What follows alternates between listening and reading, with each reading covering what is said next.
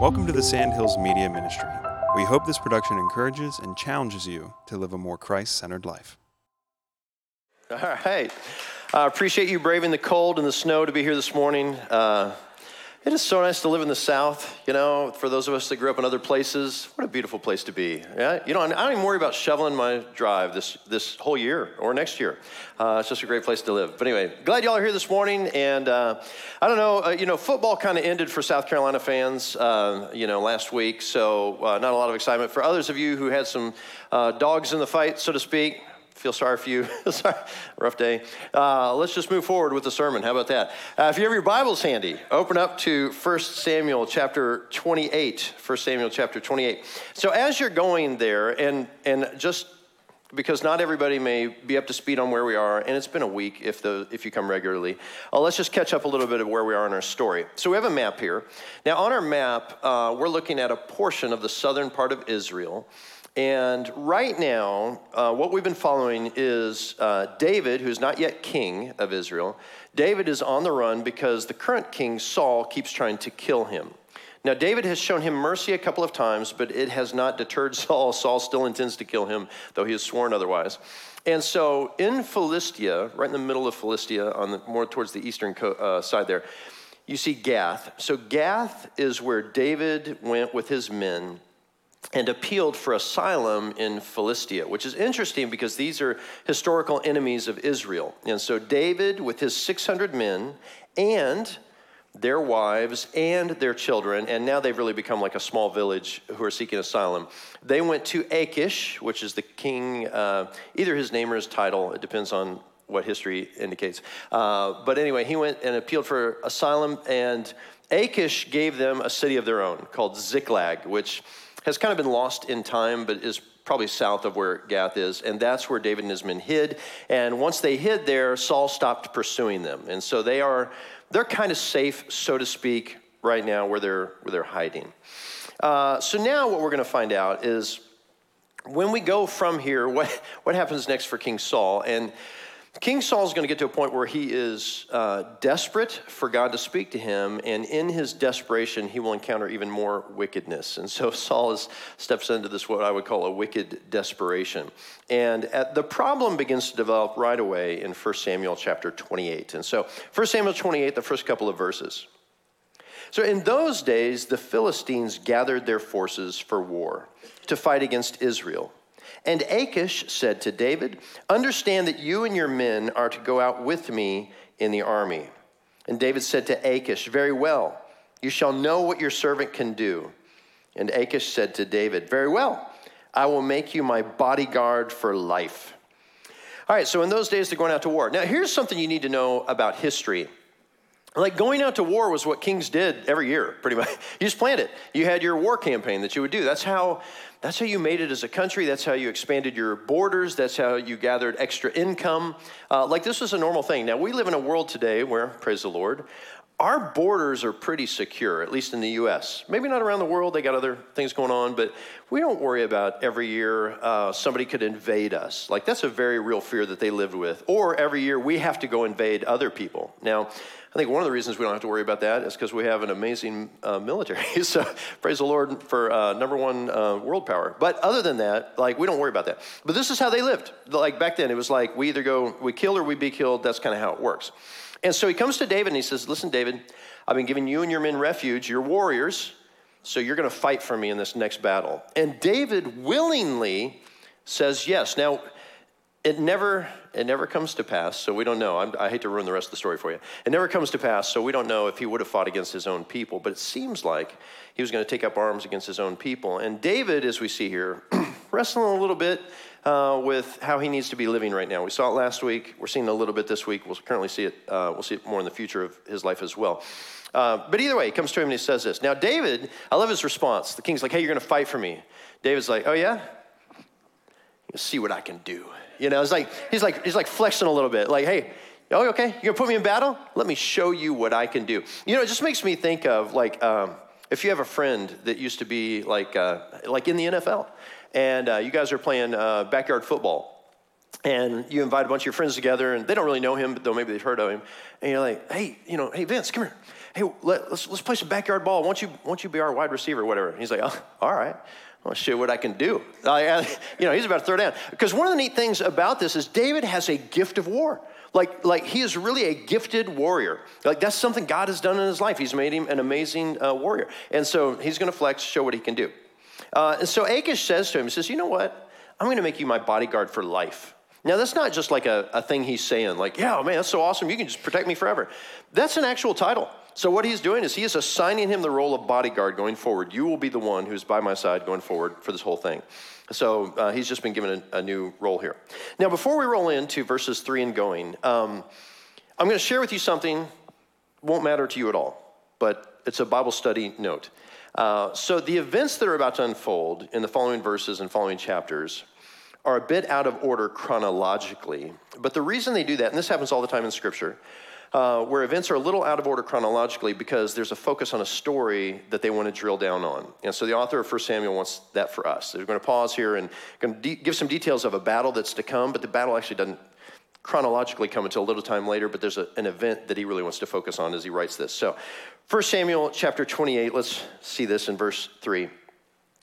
Now Samuel had died, and all Israel had mourned for him and buried him in Ramah in his own city. Okay, so just to pause there. So we saw this in chapter 25, Samuel had died. Now, Samuel at one time was the high priest, the main prophet of all of Israel, and Saul consulted with him. But when it got to a point where Saul no longer wanted to walk with the Lord, and he chose sin, then Samuel's like, hey, bro, I'm not gonna work with you anymore if you're not gonna follow God. And so they parted ways, and then they just never spoke again. So Samuel has not given input to him for a while, and then Samuel died, and Israel mourned. But we saw that a few chapters ago. All right. And Saul had put the mediums and the necromancers out of the land. All right. Now, I don't know if you know what a medium is. In fact, I hope you don't. But a medium and a necromancer, these are people who engage in witchcraft. These are people who engage in speaking to the dead. And so God had made this command, which we'll talk about here in a second, where he was like, I want you to drive out all of these people. I don't want you to engage in these practices.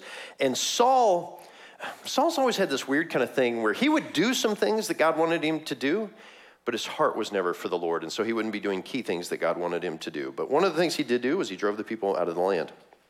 Verse 4, the Philistines assembled and came and encamped at Shunem. And Saul gathered all Israel, and they encamped at Gilboa. When Saul saw the army of the Philistines, he was afraid, and his heart trembled greatly. And when Saul inquired of the Lord did not answer him, either by dreams, or by Urim, or by the prophets. And then Saul said to his servants, seek out for me a woman who's a medium, that I may go to her and inquire of her. And his servants said to him, behold, there's a medium at Endor. All right, so the short of it is, Saul has gathered his army. The Philistines have gathered their army. And we don't know the context exactly, but I just picture some morning after everybody's gathered, Saul comes and he looks over the horizon and he just sees the Philistines like ants, gathered in front of him. Just by the multitude, the Philistines have come to war. And he gets desperately afraid. And so it makes me think of this moment. So let me nerd up a little bit here. So if you read The Two Towers by J.R.R. Tolkien, or you've watched the movie, there's this moment where King Theoden is hiding with his people he's gathered. They're in Helm's Deep. He's at the Hornburg. He's standing on the wall. All the people are standing on the wall.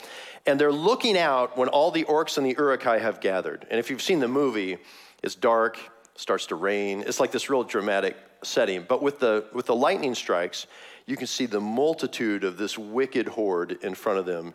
And it's enough that like your knees would quake. You'd be like, we're going to die. Yeah, we're all going to die here. And I feel like that's kind of what Saul did. Saul comes and he looks out and he's like, we're going to die. Yeah, we're all going to die. And unironically, he is correct. But that's another story that comes a little bit later. So he's panicking right now. He doesn't know what to do. And so he freaks out and he needs input. So desperate for answers, he he's going to try and ask God to speak to him because God is not speaking to him. He's not speaking to him in dreams. So apparently he's been going, God, would you please speak to me in dreams or speak to others in dreams? Now, I would not commend that to you if you're ever like, oh, maybe I can do that. Like, no, that's not a good practice. And you can never tell whether the weird dream you had is of the Lord or that sushi that maybe you shouldn't have eaten last night. That combo of things. But then it's funny, too, because God is not speaking through the Urim or the Thummim, which is really a set of stones that the priests would carry around with them. And it was really just kind of a roll dice thing. Like you would take it and you would roll and you would get God's answer. And God's not even speaking through that. And at least that, I would think that you would get some sort of response. And so I don't know if the stones are just kind of laying on their edges or what, but it's like God's not using it. And then the prophets aren't speaking. But to be fair, Saul killed almost all the priests on a whim. And so if you're a prophet, you probably wouldn't tell Saul anything. Like, I'm hearing nothing from God. Sorry, good luck with that. Like, God's like, I just told you I'm going to wipe him out. Like, hold on. So, but he's not speaking through anyway. So these guys, they're just not there, not communicating. So let me give you a couple things here. When Saul rejected God through his activity, Samuel pronounced a judgment on him, and that judgment came in 1 Samuel chapter 15. We'll put it up here for you. So in 1 Samuel 15, we read, Samuel says, has the Lord as great delight in burnt offerings and sacrifices as in obeying the voice of the Lord? Behold, to obey is better than sacrifice. Which, by the way, those are great words, that God cares much more about what's going on in here than the stuff you give to him, and to listen than the fat of rams. Then he says, for rebellion is as the sin of divination. Just pause there for a second. It says, when you do not follow the Lord's will, when you sin against the Lord, you might as well just be practicing witchcraft. They're just as evil. All right? So rebellion is as the sin of divination, and presumption is as iniquity and idolatry. Because you've rejected the word of the Lord, he has also rejected you from being king. All right, so this is a pronouncement back for Samuel 15. This is back when Samuel and Saul were about to part ways. And then if we go earlier on when God is giving the law to Israel, in Deuteronomy chapter 18, we see this, verses 9 through 11. When you come into the land, so they're coming into the land of Canaan to possess it as their own. It's the promised land as it's going to become Israel. When you come into the land that the Lord your God is giving you, you shall not learn to follow the abominable practices of those nations. There shall not be found among you anyone who burns his sons or his daughters as an offering, anyone who practices divination or tells fortunes or interprets omens, or a sorcerer or a charmer or a medium or a necromancer or one who inquires of the dead. All right, so God says, as you go into the land, here's the deal. I don't want you to adopt any of those practices. And then actually, there's two things he says in there. One is, if you begin to practice these things, God will turn his face from you. So if you engage in witchcraft, you engage in any of this stuff, God's going to turn his face from you. And then there's a further command that if you find anybody doing that stuff, you're to execute them. Which is why, historically in the U.S., we had things like the Salem witch trials, where they found people that were supposedly witches and they burned them. Now, one thing we always have to be careful of is you have to understand when you're Israel and you're not Israel, and that's not something we should have done historically, but it's something that people did do, and they did actually use those verses. So this is something to think about as we go forward. Now, why did they need this law? The reason they needed this law is there is just a tendency, even among God's people, to adopt the sinful practices in the land of the people among whom they live. Now, let me pause here and say, this is also a warning for the church. And I don't just mean Sandhills, I mean the church global. Is that there's just a great temptation for us to adopt the evil and sinful practices of the people we live among so that we can feel accepted by them. And you see this even in churches today, where we begin to concede stuff that Scripture would call sin and get to a point where even we kind of stand in judgment of God a little bit. And there is just a craziness in our world today that calls wrong right and right wrong. And when we begin to concede that, and I've seen it, when Christians begin to speak out in favor of things God's already spoken against, it gets weird and even sinful. And so let's not adopt the wickedness of the people among whom we live. There's just a weirdness now about identity and who we feel like we've called ourselves. And there's a lack of understanding that God prescribes identity, and we submit to it. We don't choose it. Just a lot of stuff like that in our world today. So anyway, we don't want to adopt those sinful practices. We want to make sure we live as God has called us to live. And it is weird, too, that Saul drove these people out. So he's kind of a God follower. He's just not legitimately faithful. But there's a version of that today where people will say, I live for the Lord. They may even do some things of the Lord, but their heart is not for the Lord. So a couple of years ago, I met this odd fellow, and I told him I was a pastor. And he told me, he said, well, I'm going to tell you something. I'm a warrior for Jesus. And I was like, I looked in those crazy eyes and I thought, what does he mean by this? And then he follows up on it. He says, I would kill for Jesus. And I believed him. So what I wanted to say to him, but I didn't because I was afraid of him, was like, hey, listen, I get that you would kill for Jesus. I got a better question. Would you live for him? Because that's a lot harder. Right? Like this idea that God really wants this. He really wants you to submit to him and walk with him. And I think that's the harder thing. But little things we would choose to do for the Lord, that kind of feels empowering. But at the end of this, Saul, who's just, getting weird here, decides to seek out one who practices witchcraft, and she is at Endor. And so if you want to know where Endor is actually a gas planet surrounded by what you're probably more familiar with, a forest moon where the Ewoks live. So for those, a little reference to episode 6, if you're a Star Wars fan. This is not that Endor. This is another Endor. So he's now going to go talk to her, and he has this desperate request, verse 8. So Saul disguised himself, and he put on other garments, and he went, he and 2 men with him, and they came to the woman by night, and he said, divine for me by a spirit, and bring up for me whomever I shall name for you. And the woman said to him, surely you know what Saul has done, how he has cut off the mediums and the necromancers from the land. Why then are you laying a trap for me, for my life, to bring about my death? But Saul swore to her by the Lord, as the Lord lives, no punishment shall come upon you for this thing. And the woman said, whom shall I bring up for you? And he said, bring up Samuel for me. And when the woman saw Samuel, she cried out with a loud voice. And the woman said to Saul, why have you deceived me? You are Saul. The king said to her, do not be afraid. What do you see? And the woman said to Saul, I see a God coming up out of the earth. And he said to her, what is his appearance? And she said, an old man is coming up, and he's wrapped in a robe. And Saul knew that it was Samuel, and he bowed with his face to the ground and paid homage. All right, so this is weird. Like the whole thing is weird. Let's talk about it just a little bit. So he comes in disguise to this woman. Now Samuel's dead. Samuel's not answering him. Of course, nobody's answering him. And it's weird that in his mind he thinks, well, since God won't answer me right now, what I need to do is I need to go and try to raise Samuel from the dead so I can get some insight.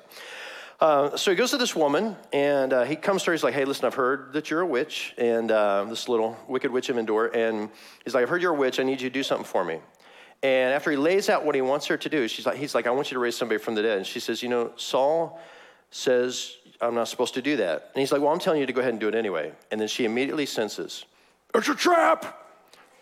It's another reference to Star Wars Episode 6, Admiral Akbar. But either way, so she worries about this, and he says, and I love this comment, she says, I can't do this. Saul says no, and he says, as the Lord lives. So he makes this vow by the Lord. So the irony here, he makes this vow by the Lord, this Lord whom he has abandoned and who refuses to speak to him, one he is dishonoring by engaging in forbidden practices to try to force God into revealing his will. That's the God he appeals to. Like this is so broken. This is so messed up, what's going on here. Now, before I jump forward in this, I want to pause a second and make a comment here. I want to talk to you a little bit about witchcraft, seances, fortune tellers, that whole thing. And so one thing I want to tell you is this, and please hear me out on this. It's all fake. Like it's all fake. Now, I know somebody's going to be like, oh, well, couldn't there be? No, it's all fake. There is no Hogwarts. There's no place you go to learn how to do spells, cast spells, and all that kind of stuff. Here's another thing. You don't ever hear that some witch somewhere is holding a town hostage. People in Denver can't go out of their homes today because Witch Hazel has cast a spell on the entire town. Like, you don't hear that. There's nowhere in the world where you hear this kind of stuff going through. Otherwise, it would be in the news. Now, it's all fake unless unless one of two very real spiritual beings gets involved, God or Satan. And if one of those gets involved, you're not going to be happy with the outcome no matter what. And so if it turns to the demonic, or if it turns to God being involved, it's just, then it takes on a really dark thing. And so this whole thing that's going on here is not real until somebody else gets involved. Which, as a side note, by the way, if you choose to get involved in fortune telling or bringing up the dead for people, it's actually a great gig because you can lie the whole time. I was just thinking about this. If you go and you're like, I want to speak to my mom, and she's like, I see your mother. She says she loves you. You're like, that is my mom, you know? Like, you're just telling people what they want to hear anyway. Here's another question. Why would a psychic have to ask you for your credit card number?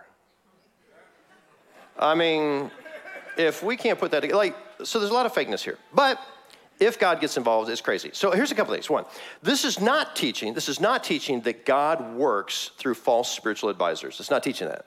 This is quite literally a judgment on Saul. That's why this is going down, and that's why it's taking place in this way. We as Christians, we don't ever mess with that stuff. We don't get involved with it. I don't care if it's fake or not. You don't ever seek false spiritual wisdom or guidance when we know God has revealed to us so clearly in Scripture. We don't do that. And here's another thing. Like she knows immediately it's Saul who's talking to her. And the reason she probably knows that is that's probably the first thing Samuel said when she sees him. Like, notice, too, how shocked she is. Because she doesn't actually raise the dead. She just makes money this way. So when she actually sees a guy, she freaks out. And then when she freaks out, and probably his first words out are like, Saul, you knucklehead, what are you doing? Like, she's like, Saul, like, you're Saul, this is Samuel. Oh my gosh, you've deceived me. So like, she's as surprised as everybody else. But what's peculiar too is she's the only one that can see Samuel. And it's the real Samuel, by the way. This is not a ghost. It's not some effervescent spirit. This is the real Samuel who's showing up. But it is peculiar because he says, well, what are you seeing? And she says, well, I see this man who's like a god. So apparently there's this, presence of God about him that is intimidating and powerful. And yet when she describes him as an old man in robes. And probably, there's something that happened on the other side before this happened that we don't get to see into. Like quite clearly, the Lord has come to Samuel and said, all right, here's the deal. Saul's going to continue to be foolish, but I'm going to use you to rebuke him one more time. So put on those old clothes, head back out there, do this thing, and then come back to glory. And what a bummer, by the way, if you've been in glory, to say, you got to pop back in, I don't want to go back. You're like, well, just do this one thing, you'll come back, and, you know. So, and you can sit by the pool. But, that's how this whole thing went down somehow. So he shows up, and it's in this appearance. She freaks out. Everybody's freaking out. And then you get these words. So go to verse 15, and this plays itself out. So then Samuel said to Saul, why have you disturbed me by bringing me up? And Saul answered, I am in great distress, for the Philistines are warring against me, and God has turned away from me and answers me no more, either by prophets or by dreams. Therefore I have summoned you to tell me what I shall do. All right, so I love this. So the Lord is not speaking to him. So he's raising up a dead prophet to, find out what the Lord wants. And so, if your friend came to you, hey, I've got this idea of something I want to do, would you look at this and go, that makes sense? Yeah, that makes sense. No, you'd be like, that is the dumbest thing I've ever heard. So Samuel's going to rebuke him. Since he's running from the Lord, he's going to rebuke him in the Lord. Samuel says, why then do you ask me, since the Lord has turned from you and become your enemy? The Lord has done to you as he spoke by me. For the Lord has torn the kingdom out of your hand and given it to your neighbor David, because you did not obey the voice of the Lord and did not carry out his fierce wrath against Amalek. Therefore, the Lord has done this thing to you this day.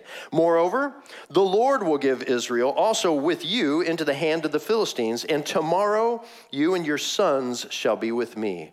The Lord will give the army of Israel also into the hand of the Philistines. And so he's like, oh, you want to hear from the Lord? The Lord has something he would like to say to you. And so it's just the Lord, the Lord, the Lord, the Lord. And the struggle for Saul is he spent his whole life running from the Lord. And so now he's begging for the Lord. He's desperately seeking the Lord's help. And it is a reminder to me, you don't want to put off in life seeking the Lord. I'm going to live my life right now. I've literally had a guy say this to me one time. I'm going to live my life right now. I'll live for the Lord later. Those were his exact words. And I was like, dude, first of all, you don't know when later's coming. And I would not make that kind of gamble. And I would live for the Lord right now. Because you don't know when you can just, I'll just live for him later in life. Like, that's insane. You either live for him now or don't live for him at all. And so this is the pronouncement. And then verse 20. So then Saul fell at once full length on the ground, filled with fear because of the words of Samuel. And there was no strength in him, for he had eaten nothing all day and all night. And the woman came to Saul, and when she saw that he was terrified, she said to him, "Behold, your servant has obeyed you. I have taken my life in my hand, and I have listened to what you have said to me. Now, therefore, you also obey your servant. Let me set a morsel of bread before you and eat, that you may have strength when you go on your way."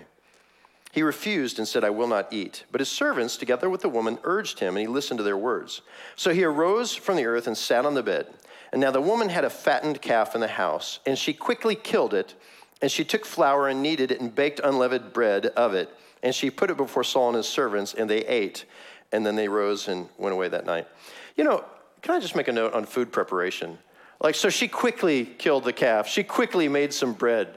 How quickly do you think you could butcher an animal and serve a steak? Let alone on the side, bake some bread. This very quickly was 3 hours later, he's sitting on the bed, waiting for it. She's like, I'll kill the fatted calf. I'll make you a steak, and then I'll make some bread. He's like, oh, okay, great. I'll just sit here. You're going to be there in a minute, dude. We live in isn't it great that you can just walk to your freezer, pop out a meal, and 3 minutes later have a nice heated, whatever. I mean, we live in a wonderful world. So anyway, but in this regard, he doesn't have that. So as we've been doing in prior weeks, we look at this and we think, what are some lessons we can learn as we study through this? And I do, in fact, think there are some lessons that we can learn as we unpack this. One of the things, by the way, as we move forward, I would say this. As you're thinking about how people are impacted through this and what's going on with Saul and why is he such a mess, and there's always, and should be, a bit of how does my life line up with what I'm seeing here? Let's start with this. It's never too late to get right with God. That's the one thing I would say. It's never too late to get right with God. Saul is condemned right now, right? You're going to die. You're going to do all this stuff. Never once do we see Saul broken, where he legitimately just pours out his heart to the Lord and is like, I am wrong. Please forgive me. I deserve the judgment. You just do to me as you will, but I am sorry, and I will make right. This idea of repentance, we don't ever see in him. But you know what's funny? In Scripture, we do see sometimes in Scripture where God pronounces a judgment, and somebody's response is, you're doing what's right. I'm a sinner. I'm going to, regardless of this announcement, I'm going to choose what's right. I'm going to start following you now. And then we've even seen times in Scripture where God's like, oh, all right, you're going to choose to repent? You're going to follow me? All right, you know what? I'm going to delay my judgment. I'm going to do some things different. But we don't see that here. He doesn't do that. But what I would say to anybody is, if you've lived your whole life, this is my Grandma Bright, who now is with Jesus. You can talk to her about it later. She did not walk with the Lord her whole life. She rejected God her whole life. Right before she died, she, in my opinion, I'll let the Lord figure it out, legitimately gave her life to Jesus right at the end.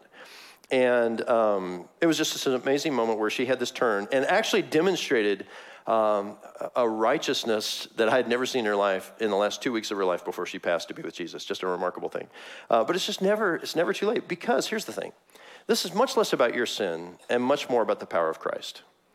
And when you put your faith in Christ, when you believe in what he has done for you, it changes your eternity, whether you're a thief on the cross or your parents share it with you at 3 years old and you give your life to the Lord. I mean, it doesn't matter. At some point, we need to submit. And I would even say nobody's beyond redemption. If you're one of those people who would even look at this and say, well, in the course of my life, and I've had this a couple of times with some people in our church, not a lot, but people who've messed with witchcraft and the occult and all that kind of stuff. You're never so far gone that God can't rescue you. He's way more powerful than Satan could ever hope to be. And so, another thing. Nobody can ever really sell their soul to the devil. I've heard people use that phrase before, I sold my soul to the devil. I'll just be like, no, you haven't. And the reason I know that is because the devil doesn't have any souls. That's not his realm. God's the only one who has souls. And as a side note, the devil doesn't run hell. He's a prisoner there. It's where he's going to live for eternity as a cellmate, not as the one who runs it. God runs hell. So it's just a whole, people get confused in this whole thing.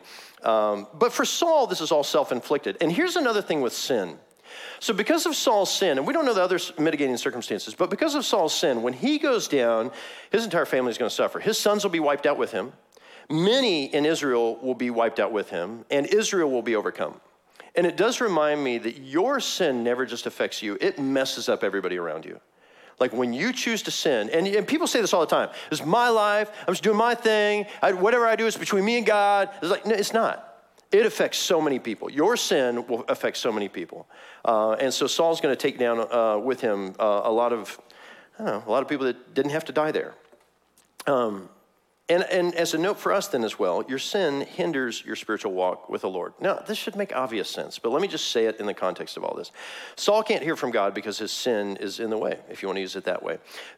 David wrestles with this, and he writes this. Of course, David made some horrible choices later on in life, but maybe we'll see those in 2 Samuel. Maybe not. We'll see. It's a mystery. But as he's wrestling with this, one of the Psalms we read, Psalm 66:18, you read this: if I had cherished iniquity or sin, if I had cherished iniquity in my heart, the Lord would not have listened. And there is very much this idea that when you embrace sin, that's what cherishing means, if I had cherished it. Like if you have something you're involved in, and it's a secret thing, nobody knows about it, I will assure you God knows about it. And if you get to the point where you feel like, I just feel like God's not speaking to me, the scripture's dry, my prayers seem empty, my life feels like God's almost punishing me. Like, yeah, that's all evidence of somebody who's harboring this sin. Like you're trying to hide the sin, you're trying to deal with it, but God knows. And so you will suffer for that. There's no way around it. Like discipline for his children is a normal thing in Scripture. And so this idea of this, or let me take it to where Peter goes. 1 Peter chapter 3, verse 7, he says this: likewise, husbands, live with your wives in an understanding way, showing honor to the woman as the weaker vessel, since they are heirs with you of the grace of life, so that your prayers may not be hindered.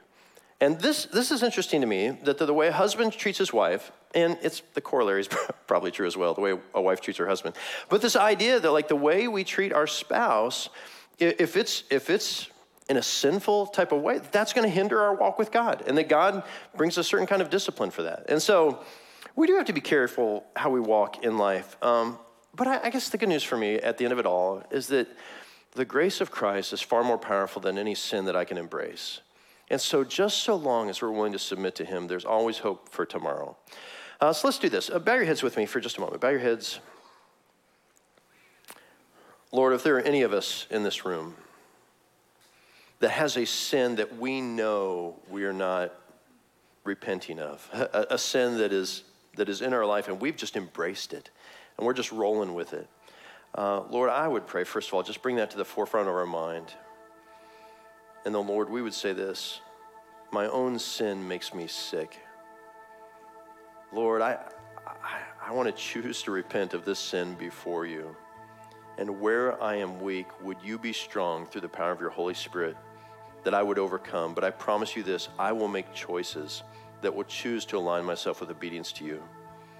Jesus, thank you that your sacrifice on the cross is sufficient to cover all my sin. May I just walk in faithfulness according to your power in your holy name. Amen.